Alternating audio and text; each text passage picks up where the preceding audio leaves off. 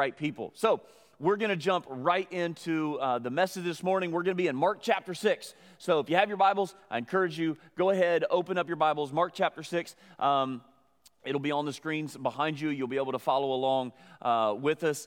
Have you ever noticed that a lot of people don't like being preached to? I know you're sitting here going, really, Travis? No, I mean, I don't know about you, but there's a lot of people, no matter what it could be, they don't like being preached, especially they don't like being preached at, right? Like your kids, they don't want to hear over and over and over again, clean my room, and the necessity of cleaning your room. And when they start driving, they have to understand that there's a curfew and they need to be home at that time for that curfew. And if they're just a minute late, there's going to be consequences. Well, if you don't want to be preached at, then do what you're told, right? I mean, that's the way that we all say it. But people don't like being preached at. Especially, I mean, there are people that go out and they will stand on the corners and they will share the gospel and they will share the word. And here's the thing. People will come to know the Lord because they're standing there on the corner. But many times, those same people that are standing on the corner will have things thrown at them because people don't want to hear that word. And they don't want to hear that message. And they're closed off to it. And we see this all around us. So what we're going to do this morning, we're going to dig in to Mark chapter 6. So in Mark chapter 6, Jesus has just went to his hometown. He's went to Nazareth. And as he goes to Nazareth, he goes in, he performs a couple of miracles. He preaches the word, and they don't want to hear it. They're like, aren't you just Joseph and Mary's son?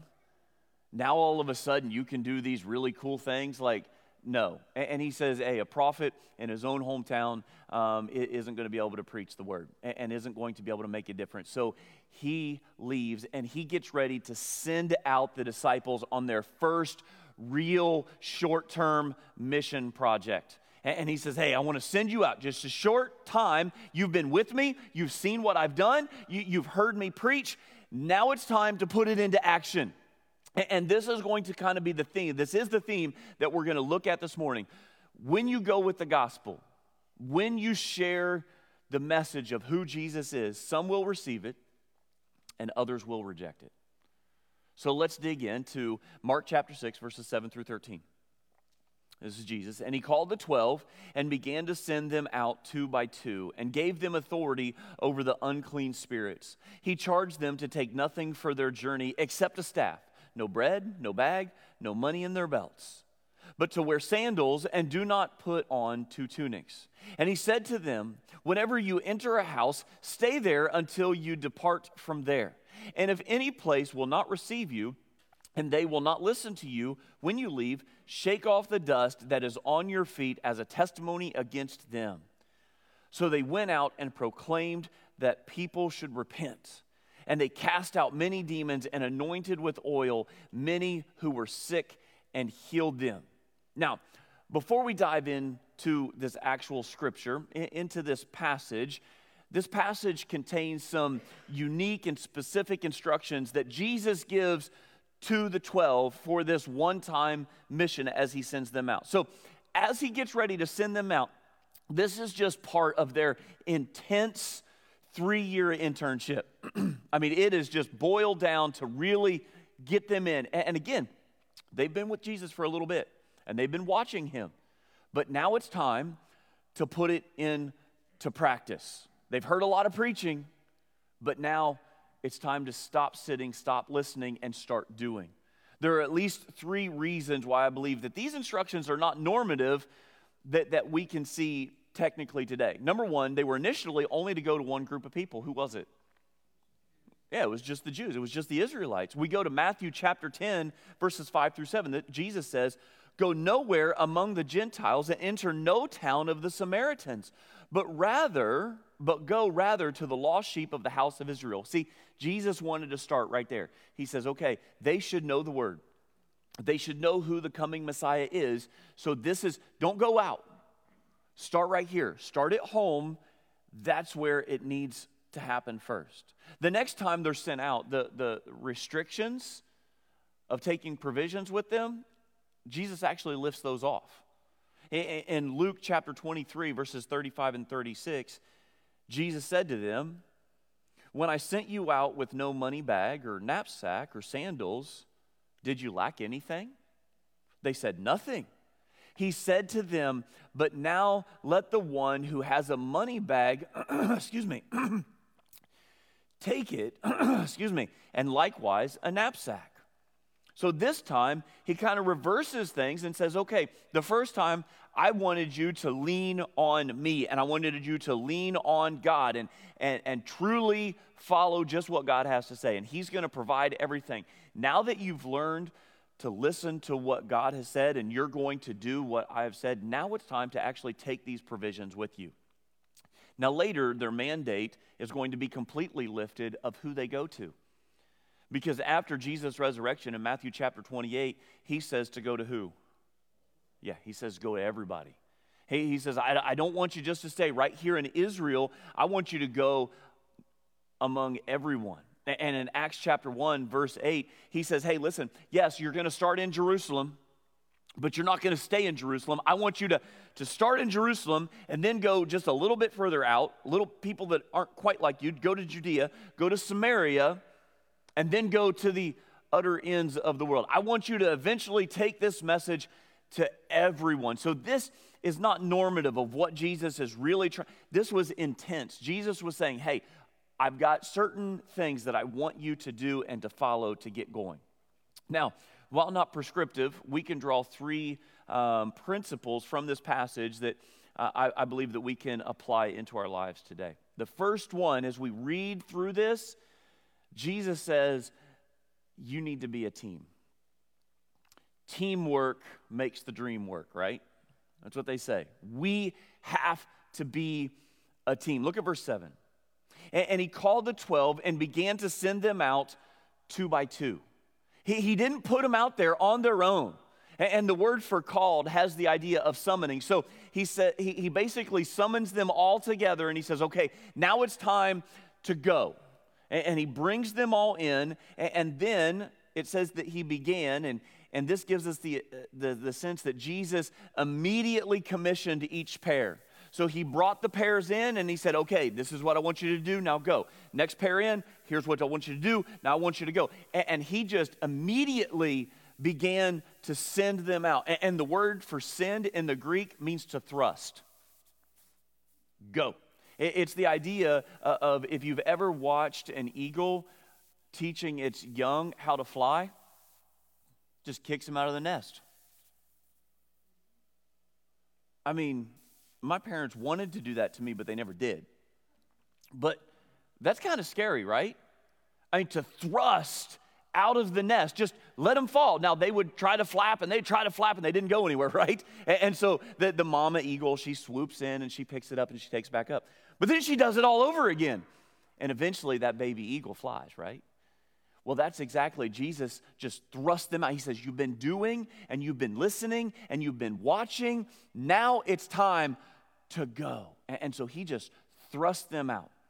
Remember that this was Jesus' plan all along. He recruited the 12 to spend some time with him, according to Mark chapter 3, verse 14, and to send them out, that they might be with him and he might send them out to preach.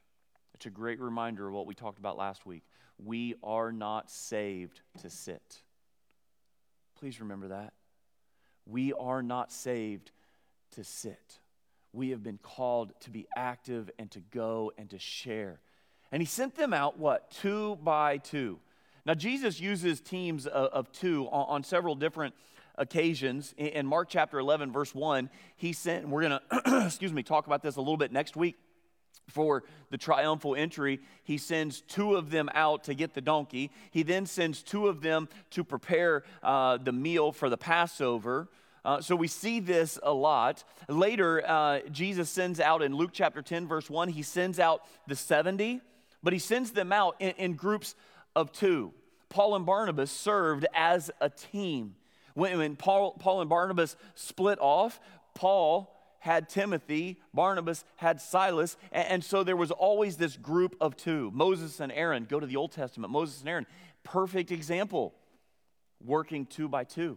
Ecclesiastes chapter 4, verses 9 and 10 says, "Two are better than one because they have a good reward for their toil. For if they fall, one will lift up his fellow." So just a couple of quick notes about what it means to be a team and to have somebody there beside you. When Jesus sent them out, the roads weren't safe like the roads are safe today. And when you traveled, you weren't in a car, you just walked everywhere. And there were bandits that would be along the side of the road. There were robbers that would be there just waiting for people to come along. And so there was great safety, greater, not the best still in just two, but there was great safety in having two. Encouragement. If you're trying to do everything on your own, that's hard. And you find yourself getting discouraged. But when you have someone to encourage you and to lift you up, that's very, very important. Accountability as well. I mean, when you have somebody beside you that will hold you accountable, that will say, hey, you need to make sure that you are doing what you're called to do and you're living up to that standard, accountability is very, very important when you're spreading the gospel. And then you can also blend the gifts together. When two people are out, a lot of times, and I'll never forget, we were sitting at a life group a couple of years ago, and Dave Johnson and I were talking, and we were looking around. We had like 30 people in his house, and we were looking around, and he goes, if this wasn't a church thing, we probably wouldn't be friends or hanging out together right now. But we all came together from all different walks of life, of different statuses, of different backgrounds. I mean, some are Michigan fans, and some are Ohio State fans, and we don't have any whatever they lost to, Oral Roberts. No fans of them here, are there? Okay. Yeah, I couldn't work with you. Yeah, I see you back there. Yeah, you are now. I hear you. But we all come together, right? And people that we would normally not hang out with, we come together, we blend those gifts together. Man, there is nothing better than that. We are able to share our strengths and our weaknesses with one another, and we can tag team a conversation. I can be bringing one aspect of a situation, and then here comes, someone right alongside of me that shares their part of the story, and I'm not getting through to this person at all, but here comes somebody else right alongside of me, and they start sharing. I mean, there's nothing greater than that. And they can witness what happens. One person goes, I was out fishing. You wouldn't believe it. I mean, I caught the biggest bass ever. I mean, it was like a 15-pounder. And his buddy sitting in the front of the boat was like, yeah, it was like 2. But when you have somebody with you, you can share with that witness. And that's important. And John 8, verse 17, Jesus references, going back to the Old Testament and Deuteronomy, in your law, he says, in your law, Israel, in your law, it is written that the testimony of 2 people is true. Just stop and think about that. Being a team is really just a necessity. How many of you have watched, they did the recut or the director's cut of the Justice League? Anybody see the new version of it? Okay, I guess I didn't see the original version because my son's like, yeah, I remember this, Dad. I'm like, I don't remember any of this. And 4 hours long, but as you watched through it, and we broke it up over 2 nights, couldn't do it for 4 hours straight, but as we watched this movie, one of the things that they talk about, and it was Flash, he was like, wow, we're really not doing this as a team right now, are we? And they were defeated because they were 5 individuals. But then in the end, and Superman, oh, sorry, I shouldn't say that. Spoiler alert, Superman isn't really dead. But, sorry. Anyways, they come together and they work as a team. They work as a team, How many of you watched the A-Team growing up? All the teens left, so they have no clue. Yeah, but I remember watching that, and Hannibal was one of those guys. He was the leader of the A-Team, and they were always battling somebody. And one of the lines from one of the lines that he says, pal, don't get yourself a squad. Get yourself a team. We as a church can't be a squad of just a bunch of individuals. We have to be a team. And that's exactly what Jesus was telling his disciples. He says, hey, you guys need to be a team and you need to work together. So he sent them out 2 by 2. You see, when we serve as teammates, spiritual synergy happens. When we serve as teammates, spiritual synergy happens.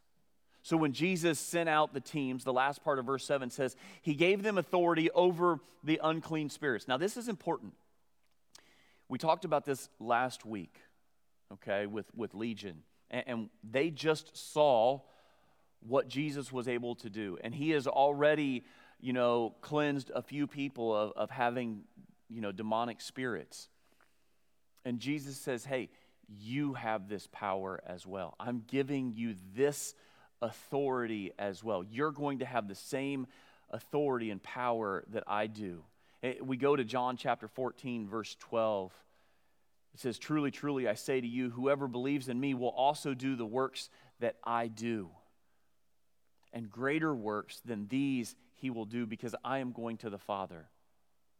The Holy Spirit was going to come and indwell them and live inside of them and do amazing, amazing things through them, in them and through them. And Jesus said, I've got to leave in order for that to happen. But we see that happening here. They had the same power that Jesus had living inside of them. You see, when you go with the gospel, some will receive it, others will reject it. So the first principle that we have is we have to exhibit teamwork. The second one is there is an expectation to trust.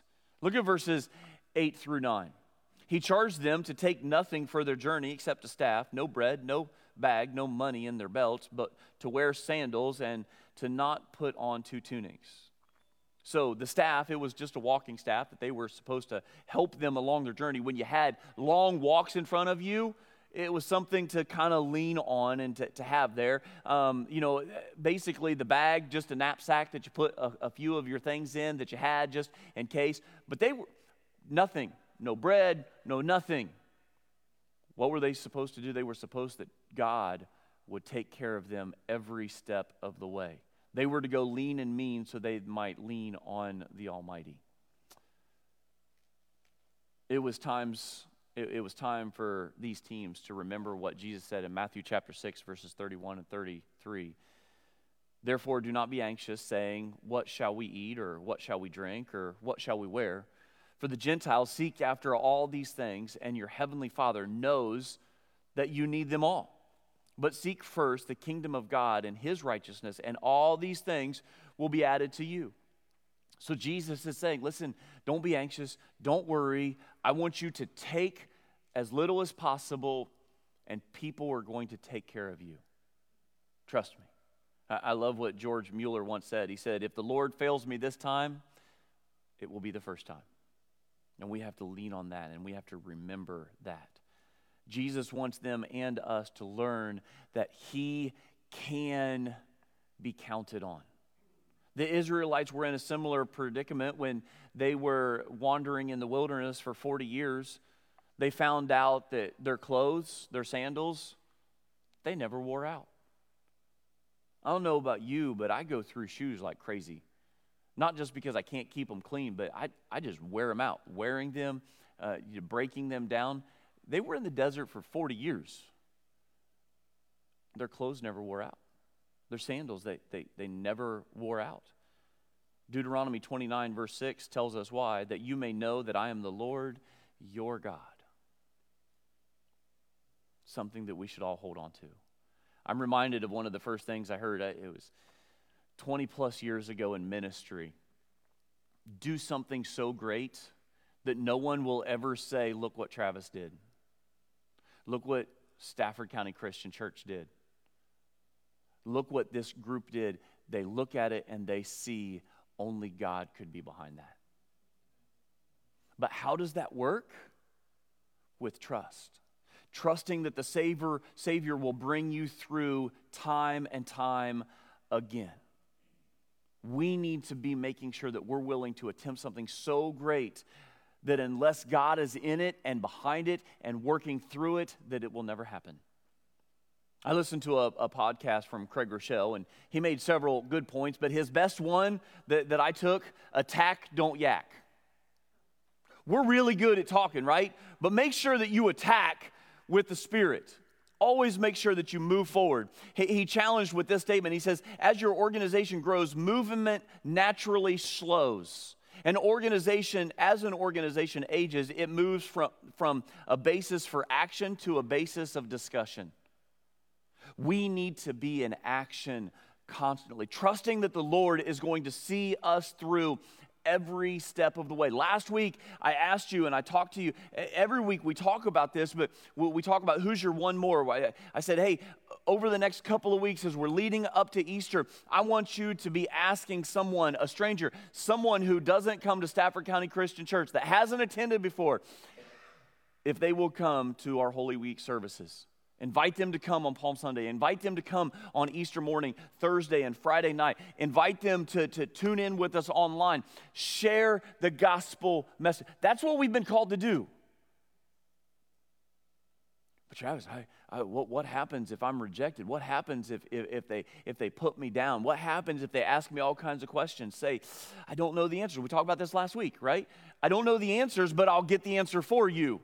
And that's what we've been called to do. Share the gospel message. Trust that he will see you through it time and time again. Jesus gives some additional instructions in verse 10. He says, and he said to them, whenever you enter a house, stay there until you depart. Stay at one place. Don't bounce from here to here to here. Oh, they have a bigger house, I'm going to go over there. Oh, they have better food, I'm going to go over there. Whatever house you enter into, just stick around at that house. If they're offering hospitality and financial support, and they're offering food and a place to sleep, stay at that house. Don't leave. You see, as the disciples demonstrated teamwork and grew in their trust of the Lord, I'm sure that they remained humble and hungry as they hustled to share the good news of Jesus Christ. Would you say that you're humble? Would you say that you're hungry?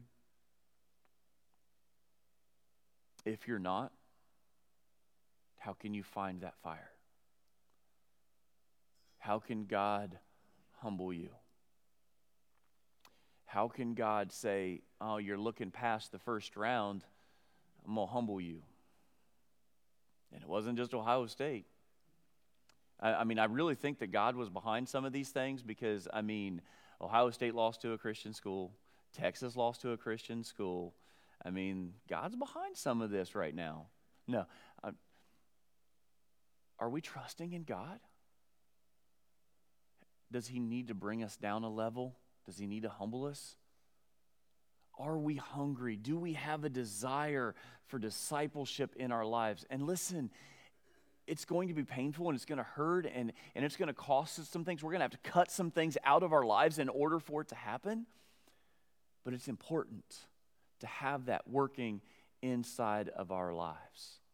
And when you go out and you share the gospel message, not everyone is going to go, oh, absolutely, let me go with you to church. Now, I hope they do.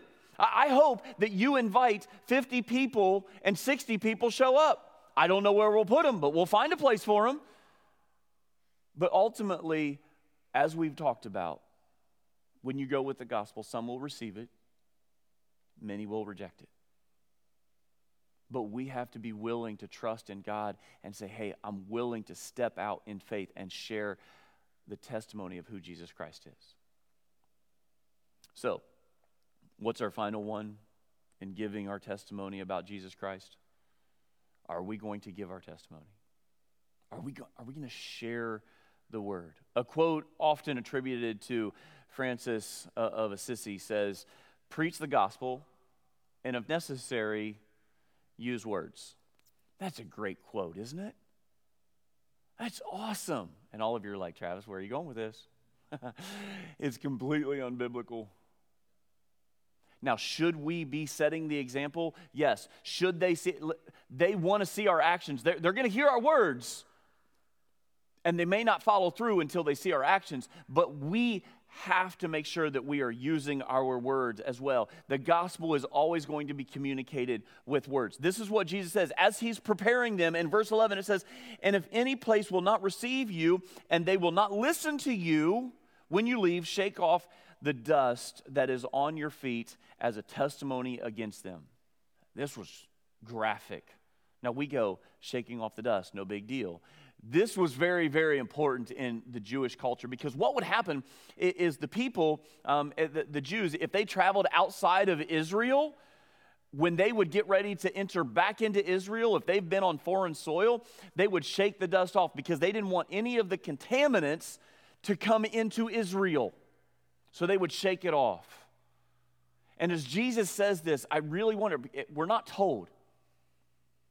I really wonder if when Jesus left Nazareth, if he shook his tunic and his sandals as he walked out of the city.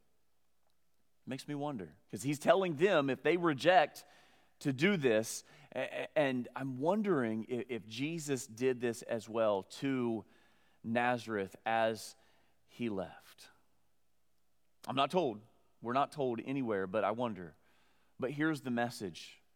If anyone who refused to listen to the message that's being sent by Jesus, they were seen as unclean in God's eyes. Now, here's the important thing. They weren't to do this with haughty eyes. They weren't to do this with a sense of pride. There was still to be grace there. It was to be seen as something that they were missing. Something was wrong with the people of Israel. And they really needed to come to an understanding of who Jesus was. That's very important for us to be able to see. For Jesus to tell the disciples to do this, it was the people that were rejecting the gospel. This would have been extremely offensive. And we're told this, if we go to Matthew chapter 10, verse 15, Jesus ratchets it up here just a little bit. He says, "It will be more bearable on the day of judgment for the land of Sodom and Gomorrah than for that town." It's all about revelation. Sodom and Gomorrah had a wayward lot, sharing just a little bit. But these people of Israel, they had the law. They had the prophets. They had the word to tell of who the Messiah was. They had seen the power and the work of Jesus, and they were still rejecting it. This was extremely offensive to the Jews, but it was just as offensive to Jesus because they couldn't see what was directly in front of them. You see, the more revelation you've received, the more responsibility you will have to repent and to believe. And please don't miss this point. The disciples were to do this with a broken heart. It wasn't for pride. They were to do it with a broken heart. It's important to keep that in mind, that only a few will receive and most will reject. Matthew chapter 7, verses 13 and 14, Jesus says, "Enter by the narrow gate. For the gate is wide and the way is easy that leads to destruction. And those who enter by it are many. For the gate is narrow and the way is hard that leads to life. And those who find it are few." He's talking directly to the Israelites. There were massive crowds that were listening to Jesus, and most of them completely rejected who he was. All the way up until Acts chapter 2, most of Israel rejected. And even then, most of Israel still rejected. Some will open their homes with hospitalities. Others will close their fists with hostility. Some will listen when you preach. Others will lash out. Some will accept and others will assault.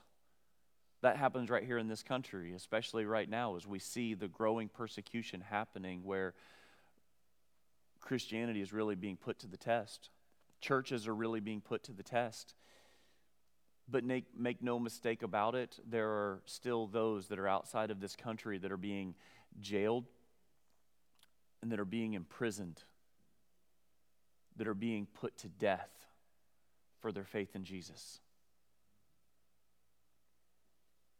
we need to make sure that we are understanding about this. Allow me to say something bold here, and I hope that this speaks directly to your heart. Comfortable Christianity will not change the world. Comfortable Christianity will not change the world. In John chapter 16, verse 33, Jesus made this promise: in this world you might. No, in this world you will have tribulation, but, I love this, whenever you say something and there's a but, most of the time it's bad, right? You know, hey, you did really good this morning, Travis, but, man, I love that one. You went too long, or you talked too much about Ohio State, or you did this or that, or, you know, I'm teasing, of course, but here, what's he say? In this world you will have tribulation, but take heart, for I have overcome the world. Take heart. You're going to go through rough patches. You're going to have hard times. Your life may be demanded of you, but take heart. I've overcome the world, and you have a better place in store for you in the future. Mark chapter 13, verse 3 says, and you will be hated by all for my name's sake. Paul sums it up when he writes this in 2 Timothy chapter 3, verse 12. He says, indeed, all who desire to live a godly life in Christ Jesus will be persecuted. The Christian church in America needs to have a little bit of persecution put its way. If we really want to be the people that God has called us to be, then we need to have just a little bit of tribulation. And when we do, He's going to cut some things out of our lives. And it will just further strengthen and bring maturity into our lives. And that's what we have to see time and time again. So when Jesus sends out these 6 teams that he has trusted with the gospel, they're working as teams. He's sent them out. He's told them to be bold, that they're going to be rejected. But in verse 12, he says, so they went out and proclaimed that people should repent. To go out and to get people to change their perspective. That's what it means to repent.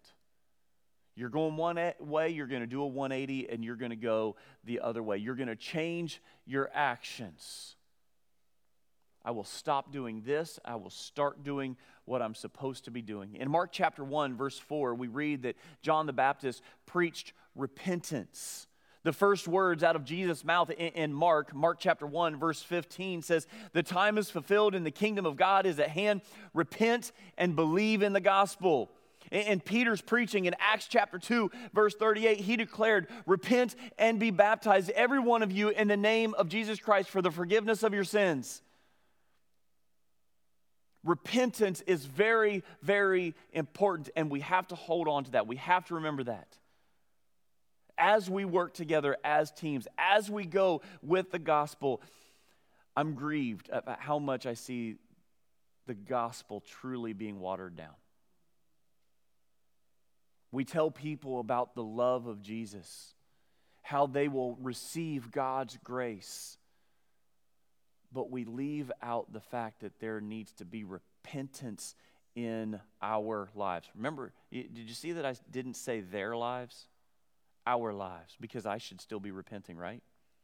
Yeah, it's a constant struggle. It's a daily walk to say, I'm going to ask for forgiveness, and I'm going to repent of my sins, and I'm going to turn the other way. And that's what we're called to do. To borrow a phrase from Dietrich Bonhoeffer, we live in an age of easy believism. I want you to check out these words. He has a book called The Cost of Discipleship. He says, cheap grace is the preaching of forgiveness without requiring repentance.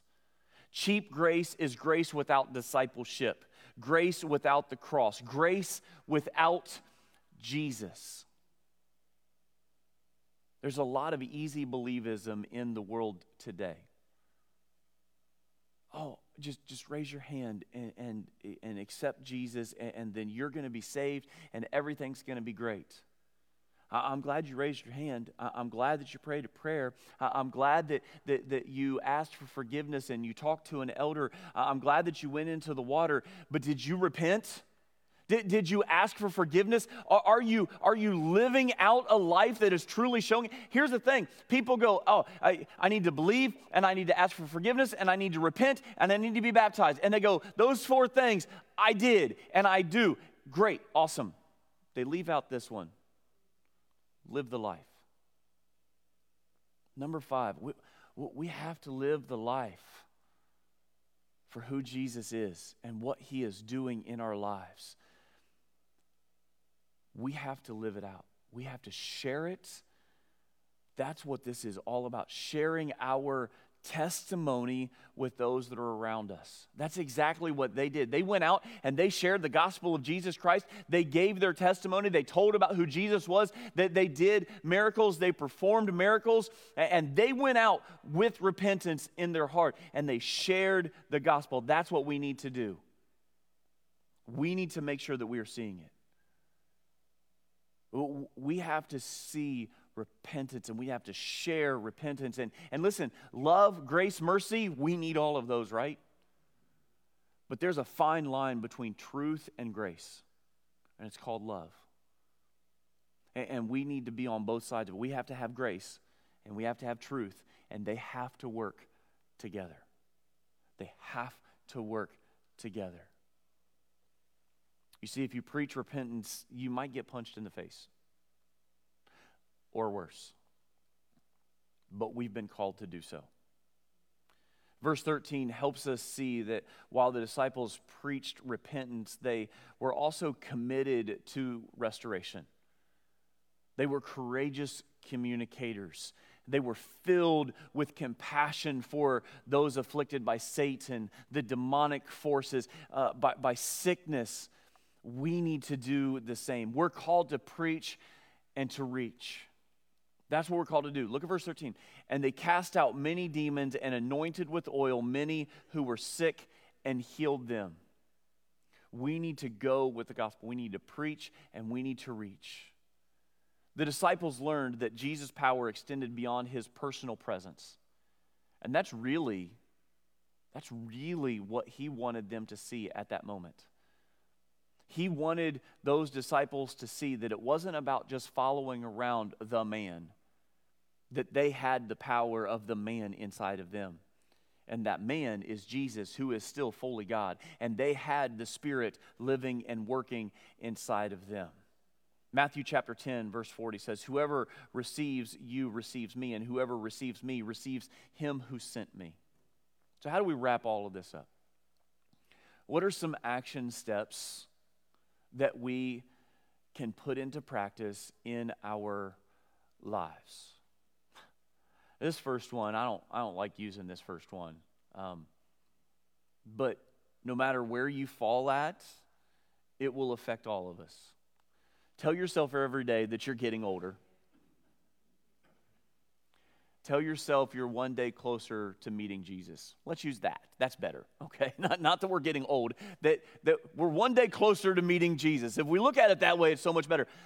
Our life is just a vapor. We're here for a short time, and then we're gone. Don't waste your life. Don't coast. Don't just set the cruise control and go, I'm just going to follow along with the crowd. Live with urgency. That's what Jesus did, right? I mean, he lived on this earth for 33 and a half years, but he was only in ministry about 3.5 years. He lived every day with urgency to say, I'm going to share the message. I'm going to get out there. I'm going to pray. I'm going to be on my knees. I'm going to share the message. I'm going to heal the sick. I want to make sure that I take my disciples and I prepare them for what is going to happen in the future, even though they're not going to understand. I'm still going to prepare them. And that's what we've been called to do. Live your life with a sense of urgency. Finish strong. No matter where you've been up to this point today, right now, finish strong. Push through. If you're a runner, you understand that. If you've done a 5K, if you've done a half marathon or a full marathon, it's the end. I mean, everybody starts off strong, right? Everybody's running. Yeah, everybody's really good. And then all of a sudden, everybody kind of starts spreading out.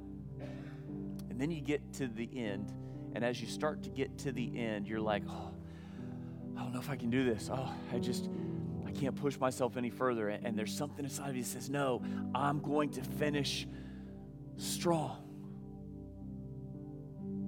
As a Christian, wherever you find yourself in your walk, finish strong. Number 2, live on mission. Live on mission. See yourself as sent to your family. See yourself as sent to your neighbors. See yourself as sent to your coworkers or your classmates. I listened to a sermon from Matt Chandler in which he said, you are uniquely wired and uniquely placed for unique opportunities. The people that I'm going to reach is not the same people that Justin's going to reach or that Gary's going to reach, that Lisa's going to reach. Each one of us are going to reach somebody just a little bit different. And that's why Jesus sent them out. We talked about that as teams, right? That they could tag team and they could come in at different points during the conversation. But see yourself living on mission. Paul says in 2 Corinthians chapter 5, verse 20, therefore, we are ambassadors for Christ, God making his appeal through us. We implore you on behalf of Christ, be reconciled to God. We are his ambassadors. We need to live on mission. Number 3, find yourself a partner in ministry. It may be your spouse. It may be one of your children or one of your parents. It could be somebody that you haven't met yet. But find someone that you connect with and that you can be in ministry together. Lastly, make sure that we are supporting those that are in the mission field. We support several missionaries, and if you don't know who those are, we have them listed on our website, and we help several right here within Stafford County. We share, we send money out to others that are outside, but support them. And I'm not saying that you have to send them money. As a church, we send them money, and if you want to send them money and you want to find out who we serve and you say, hey, I want to give extra to them, awesome. I encourage you to do that. But at the very least, add them to your prayers. Because they're doing work right here in Stafford County. They're doing work right here in Virginia. They're doing some work right here. Or they are doing work in the States. Crossroads is one of our big ones that we support that they do inner city mission work. We did the house build through them. We went to New Orleans with them. They're in Mexico. Well, we support missionaries that are in India. We support missionaries that are in England. Pray for them. Go to our website. You can see a whole list of them. Pray for them by name. Send them an email. Let them know, hey, just so you know, our church supports you, and personally, I'm going to support you. What prayer request do you need? What do you need? You know, where they're at in Mexico, they're seeing a lot of the people the refugees that have come up through Central America, and they've landed within the mission area for Crossroads. And they've needed a lot of help, and they've needed a lot of prayer. And there hasn't been any violence that I've heard of at all in what has happened, and it's awesome. We need to pray for them, that it continues and they share the gospel, and we see the gospel message being spread all over the world. Take these action steps, put them in to use right now today. And again, we're just going to end with one more. Who's your one more? Who do you need to invite to watch online? Who do you need to invite to be with us for our services this coming week? I encourage you, share at least with one more.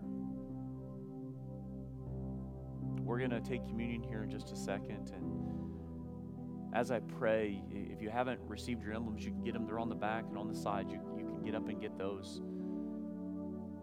If there's a decision you need to make, though, you can make that this morning as well. If you need someone to talk to you, if you need prayer in your life, we're here for you. Myself, the elders, we'd love to talk with you.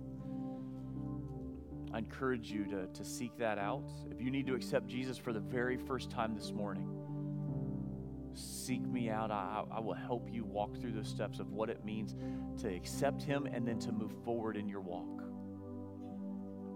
If you say, hey, I want to be a member, I want to place my membership, I want to be connected to Stafford County Christian Church, I want to serve right alongside, you can do that as well. As we take communion, let's remember the sacrifice that Jesus made for us. He took on my burden. He took on my sin, that I may have a chance of eternal life. And he did the same thing for each one of you. Let's pray. Gracious Father, I'm so thankful that I get to serve you, that I get to share your word, that we get to share with one another, that we are teammates, we are family, that we need to put all of our trust into you, and that you have given us a testimony. Each one of our testimonies is completely different. We talked about that last week. But Father, that we will share it with those that we come in contact with this week. Lord, that you will allow us to spread your word. And Father, as we prepare to take communion, Lord, we just lay all of our burdens before your throne. Thank you so much for the gift of your Son. Thank you for allowing us to worship you in the way that we have today. We pray this in your Son's most holy and precious name.